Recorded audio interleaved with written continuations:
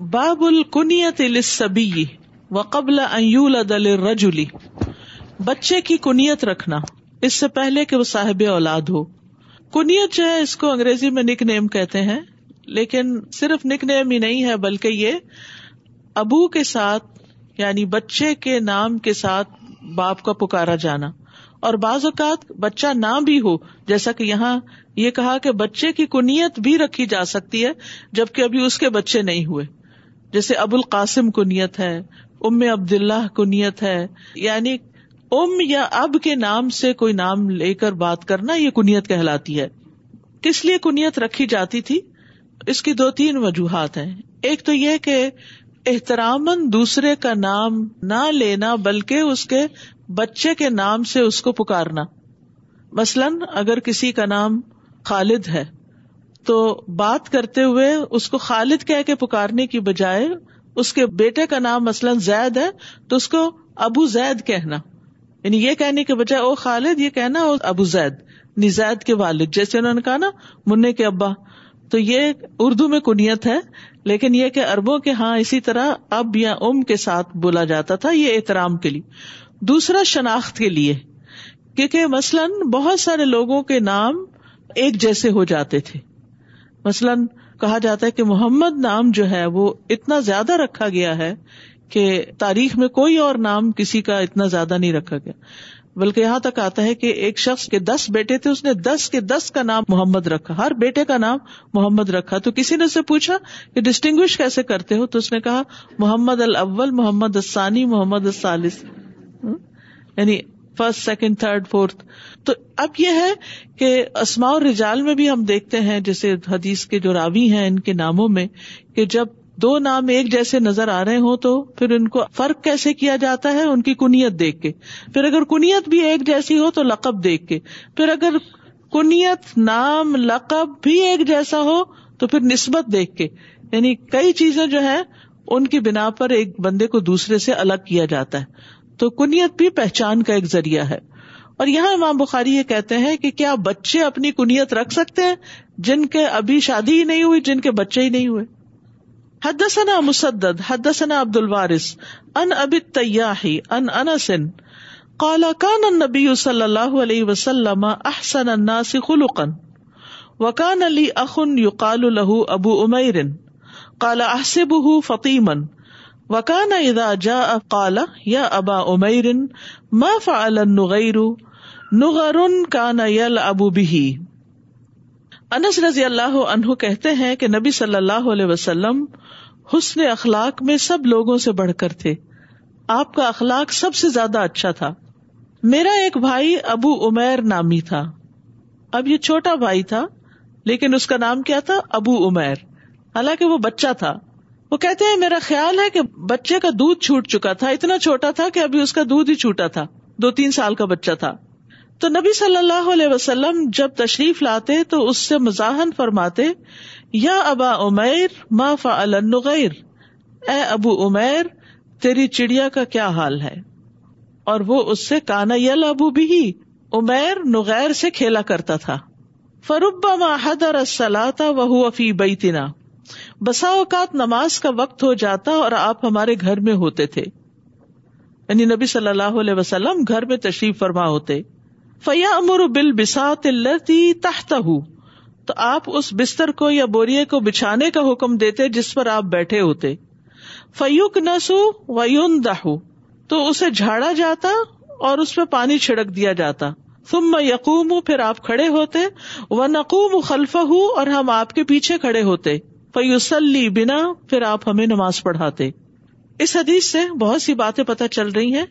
پہلی بات جس کی مناسبت سے باب ہے وہ یہ کہ بچے کا نام بھی کنیت سے ہو سکتا ہے، یعنی نام کی بجائے صرف کنیت بھی نام ہو سکتی ہے.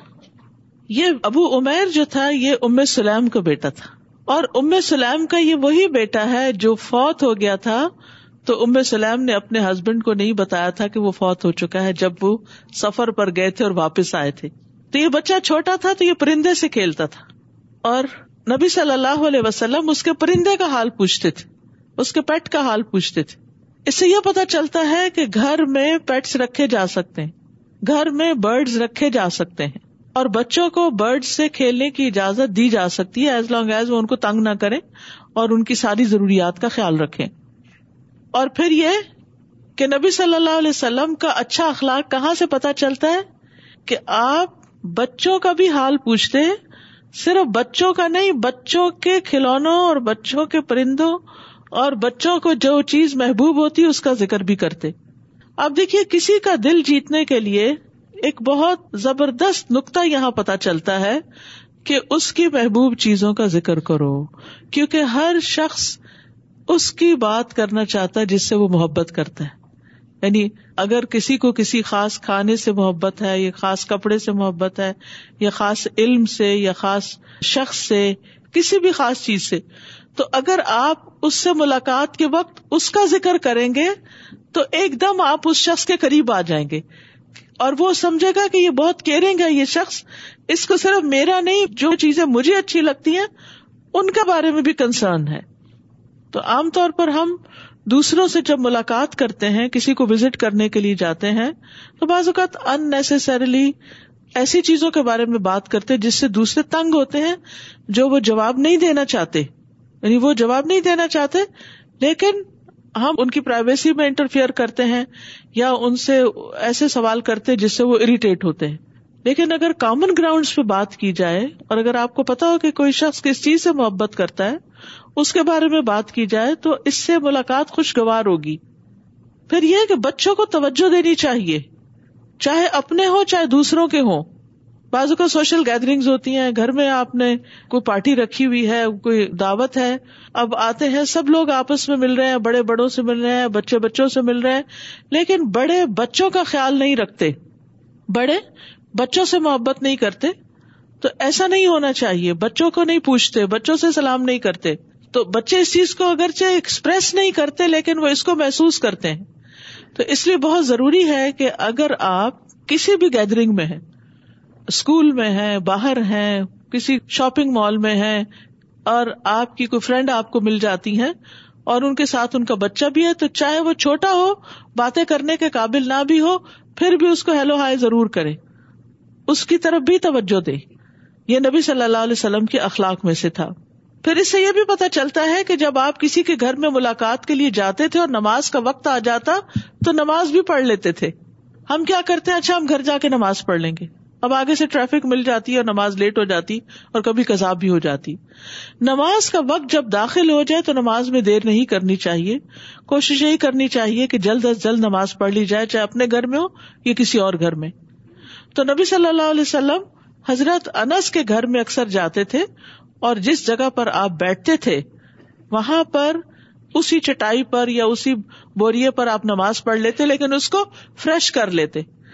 تو اس سے بھی پتہ چلتا ہے کہ مثلاً جن چادروں پر آپ بیٹھے ہوئے ہیں سب جب نماز کا وقت آئے تو ذرا ان کو سیدھا کر لیں, تھوڑا جھاڑ لیں, تھوڑا فریش کر لیں, تاکہ نماز میں بھی خشوع و خضوع پیدا ہو جائے. یعنی بنیادی طور پر اس حدیث سے یہ پتہ چلتا ہے کہ اگر کسی کی اولاد نہ بھی ہو تو بھی اس کی کنیت رکھی جا سکتی ہے, اور اپنی اولاد کے ناموں کے بغیر بھی کوئی نام سلیکٹ کیا جا سکتا ہے کنیت رکھنے کے لیے.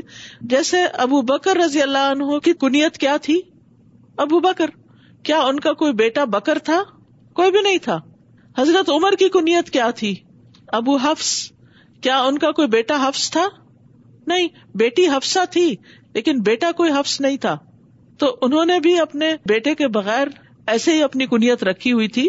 اسی طرح خالد بن ولید کی کنیت ابو سلیمان تھی, ان کا کوئی بیٹا سلیمان نہیں تھا. تو اس سے یہ پتہ چلتا ہے کہ اس معاملے میں کوئی ہارڈ اینڈ فاسٹ رول نہیں, کنیت کسی بھی طرح سے رکھی جا سکتی ہے. اور بچوں کی کنیت رکھنا جھوٹ نہیں ہے کہ وہ فلاں کا باپ ہے, یعنی باپ سے مراد یہاں کوئی اصل باپ نہیں بلکہ والا کے معنوں میں ہے, جیسے چڑیا والا. ٹھیک ہے, مثلاً ابو الاعلی نام ہے, مشہور مفسر ہے مولانا مودودی, ان کا نام کیا ہے؟ ابو الاعلی. اب یہ بھی ایک کنیت ہے, اگرچہ کنیت نام کی جگہ ہے, یعنی نام رکھا ہوا انہوں نے. تو الاعلی کس کا نام ہے؟ الاعلی کس کی صفت ہے, کس کا نام ہے؟ اللہ سبحانہ وتعالی کا. اور ابو کا کیا مطلب ہے؟ باپ. تو نعوذ باللہ ان کے نام کا مطلب کیا یہ ہے کہ آپ الاعلی کے باپ ہیں؟ نہیں, ابو یہاں والا کے معنوں میں ہے کہ اعلی والے، یعنی اللہ سے تعلق ہے، اللہ والے جیسے ہم کہتے ہیں نا اللہ والے، تو سمجھے یہی میننگ ہے ابو الاعلی کا. ٹھیک، تو ابو جو ہے صرف باپ کے معنی میں استعمال نہیں ہوتا بلکہ نسبت کے لیے بھی استعمال ہوتا ہے. اسی طرح ناموں کی تصغیر بھی کی جا سکتی ہے، جیسے ولد سے ولید ہے تو یہ نغر سے نغیر ہے. اس کا نام کیا تھا پرندے کا؟ نغر، تو آپ نے اس کو چھوٹی چڑیا بنا دیا، نغیر کر دیا. پھر اسی طرح یعنی نبی صلی اللہ علیہ وسلم کے اخلاق کا جو پتہ چلتا ہے یہ بھی پتہ چلتا ہے کہ آپ کے اندر بہت عاجزی اور انکساری تھی، آپ بہت ہمبل تھے. ہمبلنس کی نشانی کیا تھی کہ آپ بچوں سے بھی بات کرتے تھے اور ان کے لیول پر آ کر بات کرتے تھے. اب یہ ہمارے روزمرہ کے اخلاق سے تعلق رکھتی ہیں یہ چیزیں کہ ہمیں معاملے کیسے کرنے چاہیے. ایک خوشحال گھر کا راز کیا ہے، یعنی یہ گھر کے اندر خوبصورتی اور خوشحالی کہاں سے آتی ہے؟ جب اس کے رہنے والوں کے آپس کے ریلیشنز اچھے ہوں. اور آپس کے ریلیشنز اچھے رکھنے کے لیے کبھی ناموں میں تھوڑا چینج کر دینا، کبھی ایسے چھوٹی موٹی چیزوں کے بارے میں پوچھ لینا، ان کا حال پوچھ لینا. ہم تو اپنے بچوں کا بھی حال نہیں پوچھتے، بیٹا آج کیا حال ہے تمہارا، کیسے صبح کی تم نے. اور پھر یہ کہ ان سے متعلقہ چیزوں کے بارے میں پوچھنا. ہم پوچھتے ہیں تو کیا پوچھتے ہیں؟ نماز پڑھ لی، ہوم ورک کر لیا، کھانا کھا لیا. یہی چند ایک مخصوص سوال ہوتے ہیں جو ہم اپنے بچوں سے پوچھتے رہتے ہیں، اور وہ تنگ آ چکے ہیں ہمارے ان سوالوں سے کہ آپ کے پاس اور کوئی بات نہیں ہم سے کرنے کے لیے. تو نبی صلی اللہ علیہ وسلم کے اخلاق کا پتہ چلتا ہے کہ کس طرح وہ انسانوں سے ان کی دلچسپی کی بات کرتے تھے جس کی وجہ سے لوگ ان کی بات سننے کے لیے تیار ہو جاتے تھے. اسی طرح یہ ہے کہ آپ اگرچہ عمر میں بڑے تھے، مقام میں بڑے تھے، اسٹیٹس میں بڑے تھے، لیکن آپ اپنے صحابہ کے گھر جاتے ہیں ملاقات کرنے کے لیے، کیونکہ ہمارے یہاں تو یہ کانسیپٹ ہے نا، جو بڑا ہو اسی سے ملنے کے لیے جایا جائے. اس کی شان کے خلاف ہے کہ وہ کسی کو ملنے جائے. ہاں، جیسے ابن السبیل ہے تو ابن کا لفظ جو ہے وہ بیٹے کے لیے استعمال ہوتا ہے، تو راستے کا بیٹا تو یہ کس کے لیے استعمال ہوتا ہے؟ وابن السبیل، مسافر کے لیے. تو اس کا یہ مطلب تو نہیں کہ جو سفر کرتا ہے وہ راستے کا بیٹا بن جاتا ہے، یعنی راستے والا مراد ہے. السلام علیکم ورحمۃ اللہ وبرکاتہ. وعلیکم السلام. استاد پچھلی حدیث کے بارے میں جی اچھا لگا کہ یعنی درجے میں جو بلند ہیں وہ درجے میں کم ہے ان کو سلام بھیج سکتے ہیں. اللہ سبحانہ و تعالیٰ بھیج رہے ہیں حضرت خدیجہ کو، حضرت جبرائیل بھیج رہے ہیں حضرت عائشہ کو، تو ہم بھی انتظار کریں گے. استاذہ اس کا مقصد ہے کہ یہ ابو بکر، ام ہانی ہمارے یہاں اکثر رکھے جاتے ہیں نا نام. جی، ام ہانی، ام ایمن، ابو بکر بہت لوگ رکھتے ہیں اپنے بچوں کو، تو یہ صحیح ہے نا؟ یہ صحیح ہے بالکل. کیونکہ لا علمی کی وجہ سے ہم بہت جلد اعتراض کرنا شروع کر دیتے ہیں کہ فلاں نے یہ نام کیوں رکھ لیا، یہ تو جھوٹ ہو گیا، یہ کوئی ہانی کی ماں تھوڑی ہے. نہیں، یہ مطلب نہیں ہے. عربی زبان میں ایک وسعت ہے اور اس کو سمجھنا چاہیے اور پھر دیکھنا چاہیے کہ پاسٹ میں کیا ہو چکا ہے، دلائل کیا ہے. السلام علیکم استاذہ.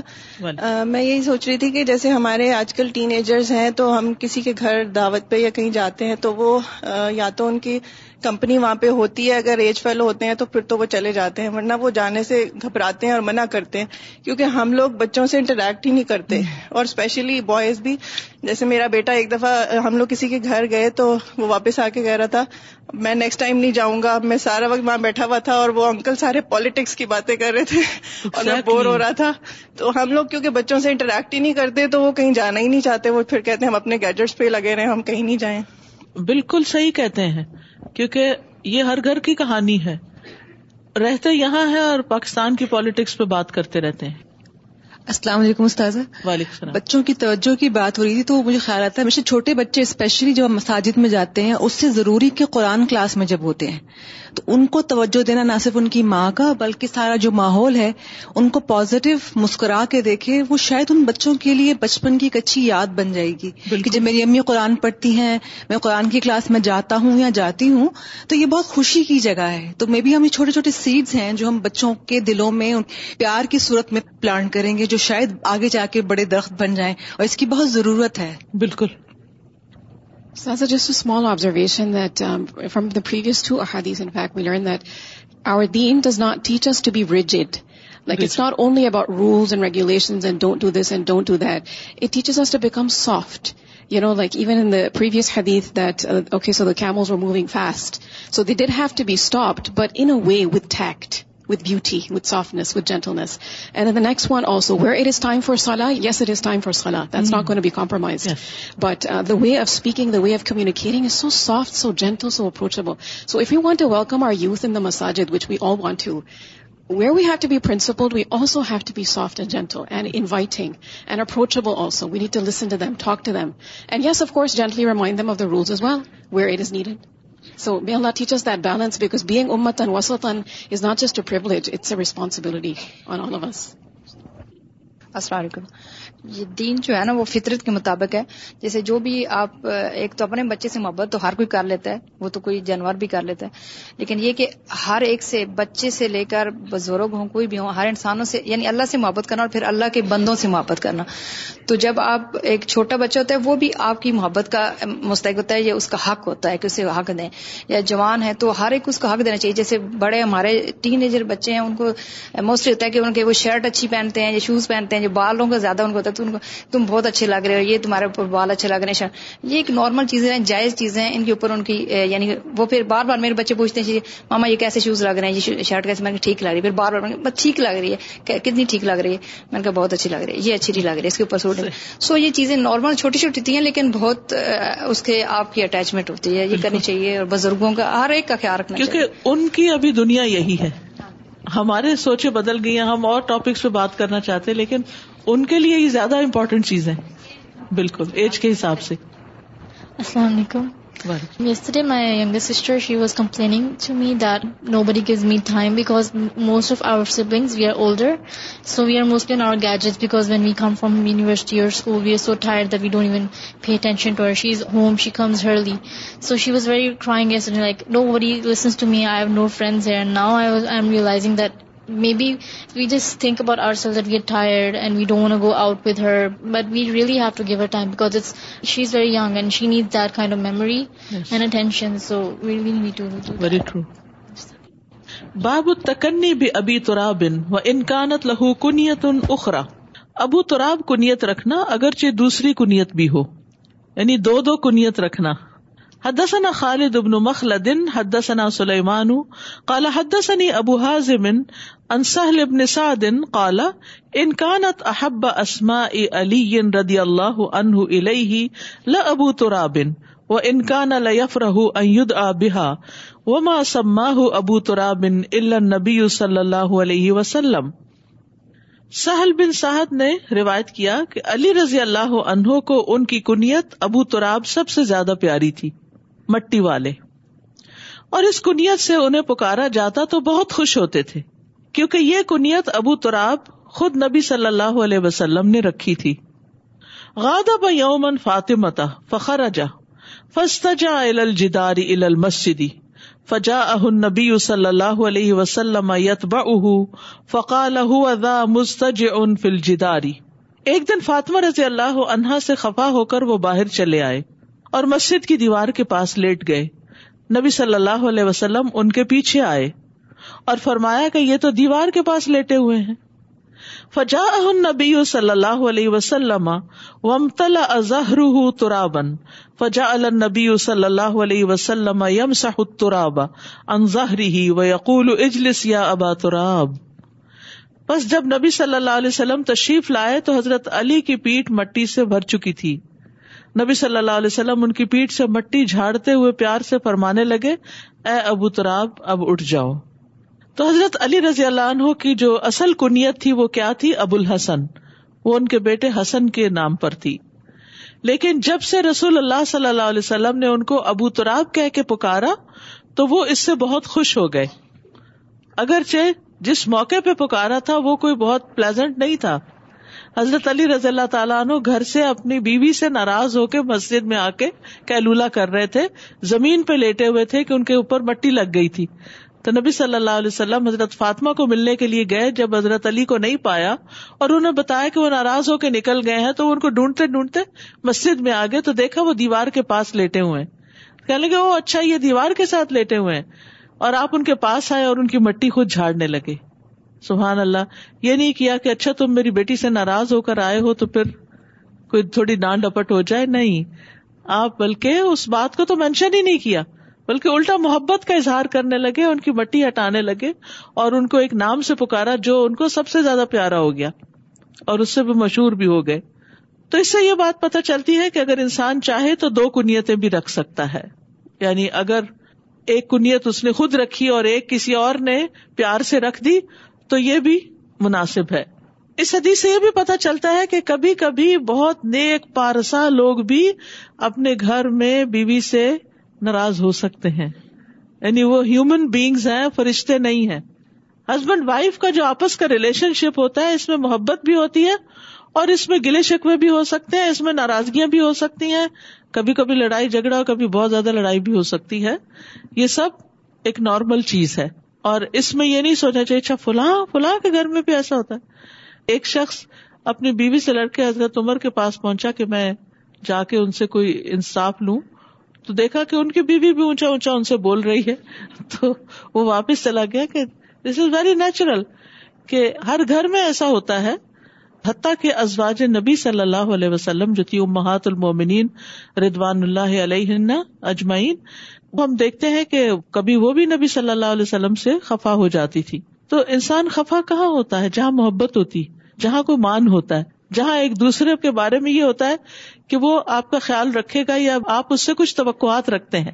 تو جب آپ کی توقع پوری نہیں ہوتی تو ایک قدرتی بات ہے کہ آپ کے دل میں غم آتا ہے, آپ کے دل میں ایک ناراضگی سی آتی ہے, اور ایسی ناراضگی میں کوئی حرج کی بات نہیں ہے. تو یہاں پر آپ دیکھیے کہ حضرت علی رضی اللہ تعالیٰ عنہ نے ایک بڑی حکمت والی بات کی. آپس میں کچھ انبن ہوئی تو گھر سے چلے گئے, سچویشن کو اوائڈ کیا. اور یہ ایک بہت زبردست طریقہ ہے, ایک بہت زبردست ٹپ ہے کہ اگر ہسبینڈ وائف کی آپس میں کوئی لڑائی ہو رہی ہو تو بجائے اس کے کہ اس میں اور آگ بڑکائی جائے, وہاں سے ہٹ جایا جائے. یعنی بیوی ایک طرف جا سکتی ہے, شوہر ایک طرف جا سکتا ہے. کئی دفعہ ایسے ہوتا ہے کہ انسان صبح کے وقت ناشتے پہ کوئی ایسی ان پلیزنٹ بات ہو گئی اور دونوں ایک دوسرے سے جدا ہوئے, جب واپس آئے تو بھول ہی گئے تھے کہ صبح کچھ ہوا تھا اور سب کچھ ختم ہو گیا.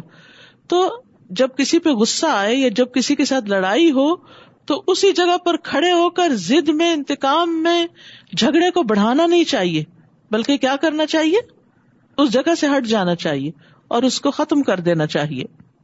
پھر یہاں نبی صلی اللہ علیہ وسلم کا بہترین اخلاق بھی سامنے آتا ہے اور یہ بھی پتہ چلتا ہے کہ داماد کے ساتھ کیسا سلوک کرنا چاہیے. خواہ آپ کو پتا بھی ہو کہ آپ کا سن ان لا جو ہے وہ آپ کی بیٹی کے ساتھ بہت اچھا سلوک نہیں کرتا, اس کے باوجود آپ اس کو عزت دیں, اس کے باوجود آپ اس کو پیار دیں, اس کو اپنے بیٹے کی طرح ٹریٹ کریں, آپ اس کی ضروریات کا خیال رکھیں, کیونکہ یہ چیز اس کا دل نرم کرے گی اور اس سے ان کے گھر میں آپس کے تعلقات بھی اچھے ہو جائیں گے. عام طور پر کیا ہوتا ہے کہ جب ہسبینڈ وائف میں کوئی انبن ہوتی ہے تو بعض اوقات بیٹیاں ماں باپ کو آ کے شکایتیں لگانے لگتی ہیں اپنے ہسبینڈ کی, ساس کی, ادھر کی ادھر کی. اس میں کیا ہوتا ہے, ماں باپ ظاہر ہے اپنی بچی سے پیار کرتے چاہے وہ غلطی کیوں نہ ہو, عموماً تو ایسا ہی ہوتا ہے, تو غصے میں آ جاتے ہیں. جب غصے میں آتے ہیں تو بعض اوقات وہ اس غصے کا اظہار دوسرے شخص سے بھی کر لیتے ہیں, اس سے اپنا تعلق خراب کر لیتے ہیں. اول تو یہ کہ ہسبینڈ وائف کی ایسی آپس کی باتیں جو وہ گھر سے باہر نہیں نکلنی چاہیے, وہ گھر میں خود ہی سالو کرنی چاہیے.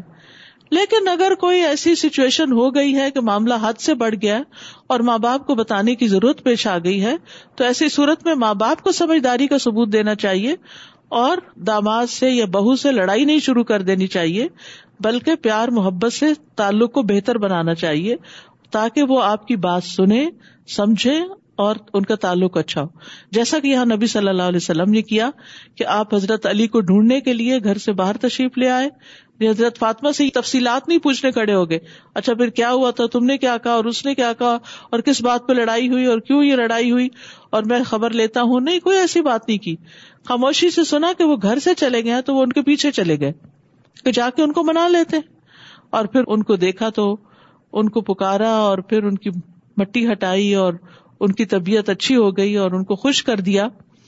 اور پھر ان سے یہ کہا بھی نہیں کہ تم نے فاطمہ کے ساتھ ایسا سلوک کیوں کیا, حالانکہ آپ سب جانتے ہیں کہ نبی صلی اللہ علیہ وسلم کو حضرت فاطمہ سے بہت محبت تھی کہ جب وہ آپ کے پاس آتی تو آپ کھڑے ہو جاتے تھے, ان کا ماتھا چومتے تھے ان کو اپنی جگہ پر بٹھاتے تھے. اور وائس ورثہ اسی طرح جب نبی صلی اللہ علیہ وسلم حضرت فاطمہ کی زیارت کے لیے جاتے تھے, یعنی ان کی ملاقات کے لیے جاتے تھے, تو وہ بھی اسی طرح کا سلوک کرتی تھی. تو اس ساری محبت کے باوجود, یعنی اس میں تو کوئی شک ہی نہیں ہو سکتا کہ ماں باپ کو اپنے بچوں سے پیار نہ ہو. ماں باپ اپنے بچوں سے محبت کرتے ہیں, چاہے وہ نیک ہو چاہے وہ بد ہو, چاہے وہ اچھے ہو چاہے وہ برے ہوں. یہ ایک انکنڈیشنل سی محبت ہوتی ہے.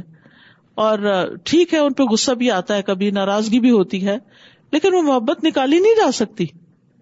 یعنی یہ نہیں ہو سکتا کہ کسی ماں کے دل سے اس کے بچے کی محبت نکال لی جائے.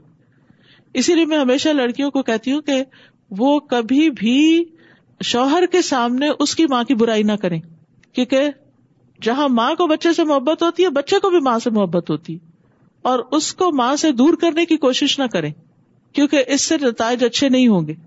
یعنی رشتہ کاٹنا ویسے بھی انسان کی زندگی سے برکت دور کر دیتا ہے, اور کہاں یہ کہ ماں اور بیٹے کا رشتہ کاٹ دینا, یہ تو اور بھی زیادہ خطرناک چیز ہے.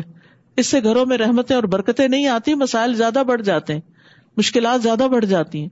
ایسے مواقع پر صبر سے, حسن اخلاق سے, اچھے معاملے سے معاملہ کرنا چاہیے تاکہ تعلقات اچھے ہو جائیں.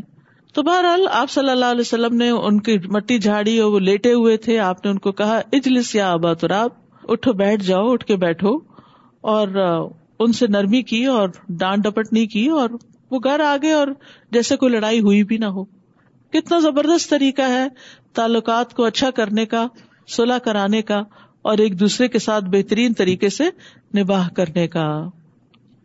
السلام علیکم ورحمۃ اللہ وبرکاتہ. جی استاذہ, جیسے آپ نے ابھی کہا کہ نبی اکرم صلی اللہ علیہ وسلم کو حضرت فاطمہ رضی اللہ تعالیٰ عنہ سے بہت محبت تھی, تو باقی بیٹیوں سے زیادہ تھی. تو کیا جیسے ہمارے بچے ہیں, جیسے کہ کہا جاتا ہے کہ ایکول رکھنا ہے محبت میں بچوں کو, جی پھر اس اصل میں یہ تھا کہ باقی بیٹیاں جو تھیں وہ پہلے سے فوت ہو چکی تھی. آپ کی وفات کے وقت حضرت فاطمہ ہی صرف آپ کے بچوں میں سے باقی بچی تھی. اچھا اچھا, تو اس لیے اور زیادہ ان سے محبت ہوگی. اچھا, اگر مثلا نہ چاہتے ہوئے بھی کبھی ہو جاتا ہے, ایسا ہوتا ہے کہ سب سے چھوٹے بچے سے یا سب سے بڑے بچے سے زیادہ محبت ہوتی, اور جن کے دو ہوں وہ تو بہت موج میں ہیں, ایک کو بڑا ہونے کی وجہ سے محبت ہے اور ایک کو چھوٹا ہونے کی وجہ سے. اچھا, جزاک اللہ خیر. استاذہ یہ کتنا خوبصورت لگتا ہے نا کہ نبی صلی اللہ علیہ وسلم ان کے پاس گئے, تو میں سوچی تھی کہ جیسے اگر کبھی بچے آپس میں کوئی ان کی ناراضگی ہوتی ہے کسی وجہ سے بھی, ان کے روم تک چلے جانا, ان سے بات کر لینا اور کوئی اور بات کر لینا, تو بہت ہلکا فیل کرتے. بالکل, بہت خوبصورت سنت ہے یہ. For this hadith it made me laugh because I recently got married, and it made me laugh because sometimes like couples argue, and this hadith reminded me to like be forgiving and also like to be soft with each other, you know, because arguments, they're short-lived, you know, whatever, however intense that they are. السلام علیکم ورحمۃ اللہ. مجھے لگ رہا ہے کہ صرف ایک ہی کلاس بھی ہے, لیکن اگر آپ دین کے علم سے جڑے رہتے ہیں, قرآن سے جڑے رہتے ہیں, تو آپ کے اپنے گھر کے تعلقات اتنے بہتر ہو جاتے ہیں کہ کلاس سے ہم نے کتنا کچھ سیکھ لیا, بچوں کے ساتھ, بڑوں کے ساتھ, شوہر کے ساتھ, ہمارے اخلاق اتنے اچھے ہو جاتے ہیں. یہ دین ہمیں نرمی سکھاتا ہے, صبر, حکمت سکھاتا ہے, اللہ پہ توکل سکھاتا ہے. اور اکثر ہمارے کلچر میں اسپیشلی ہم سوچتے ہیں کہ نہیں, ہم بچوں سے ٹائم نہیں الگ کر سکتے, ہمیں گھر والوں کو زیادہ ٹائم دینا ہے, ہمارا وہ پہلا فرض ہے. بے شک فرض ہے, لیکن یہاں سے جب ہم ہو کے جاتے ہیں تو وہ تھوڑا ٹائم بھی کوالٹی ٹائم بن جاتا ہے اور ہمارے ہر رشتے کو اور خوبصورت بنا دیتا ہے. استاد صاحب, پیرنٹس کو جو ہے وہ بانڈنگ کروانی چاہیے, نہ یہ کہ پیرنٹس وہ جو تیلے لگانے والے ہوں. ایسا نہیں کرنا چاہیے کہ وہ جھگڑے کو جوڑنا چاہیے. I was thinking about the previous hadith, the earlier hadith where we learned that women are like, crystal. And in that we think that, okay, men are supposed to be tough, and we sort of begin to feel that they don't have any feelings. And we see that Ali radiallahu anhu was angry and he was sleeping, and the Prophet sallallahu alaihi wasallam went and comforted him, right? He spoke to him with love. So sometimes we, for example, if it's your son, you're like, you know what, boys don't cry. Right? Or we don't allow them to express themselves. We don't allow them to feel hurt, to feel pain, to show that they're angry. Men also need to be heard. Right? They also have feelings. ایک کی زیادہ یا ایک کی کم ہو سکتی ہیں, لیکن ان کی بھی فیلنگز ہوتی ہیں. Assalamu alaikum, Ustaza. I was just thinking when you brought up that even pious of the people could actually, things that happen in normal human beings' life could actually happen to them. And I think when we start putting them in some kind of pedestal, thinking that they actually never err, we think that they are perfect. And somehow that contributes, like that does not appreciate the perfection of Allah subhanahu wa ta'ala. I was kind of linking them that when we understand that human beings will make mistakes, that's how when we appreciate the ultimate perfection of Allah subhanahu wa ta'ala. السلام علیکم. میں آپ کی اس بات کو ایسے connect کروں گی جیسے ابھی لاسٹ ٹائم آپ نے کہا کہ ہمیں کسی سے ملتے وقت وہ بات کرنی چاہیے کہ جو اس کو اچھی لگے, اور دوسری یہ کہ ہمیں اپنے ہسبینڈ سے اس کی مدر یا اس کے جو کلوز ریلیشن شپ ہے ان کو دور نہیں کرنا چاہیے. پر اب ایسا ہوتا ہے جب بھی کسی پارٹی یا فون بھی ہونا تو بات ہی ایسے سٹارٹ ہوتی ہے, اور مطلب ساس سے کیسے ریلیشن شپ ہے نا, اس کو ہسبینڈ کو کیسے تنگ کیا جائے, نن سے کیسے ریلیشن شپ ہے, یا پھر مجھے لگتا ہے کہ ایک ہم نے ایزی سا ایک ٹول بنا لیا کمیونیکیشن کو سٹارٹ کرنے کا ہی, ہے نا, کہ بھی اس سے دوسرا بندہ بات ہی ایسے وہ سے اچھا لگے گا کہ بھی میں نے اپنی ساس کو کیسے تنگ کرنا ہے, اپنے ہسبینڈ کو کیسے تنگ کرنا ہے, اور اسی طرح ہی ہم گھروں کو ڈسٹروائے کر رہے ہیں. سبحانک اللہم و بحمدک اشہد ان لا الہ الا انت استغفرک و اتوب الیک. السلام علیکم و رحمۃ اللہ وبرکاتہ. بسم اللہ الرحمن الرحیم. والعصر ان الانسان لفی خسر الا الذین آمنوا وعملوا الصالحات وتواصوا بالحق وتواصوا بالصبر. اللهم صل على محمد وعلى آل محمد كما صليت على إبراهيم وعلى آل إبراهيم إنك حميد مجيد. اللهم بارك على محمد وعلى آل محمد كما باركت على إبراهيم وعلى آل إبراهيم إنك حميد مجيد.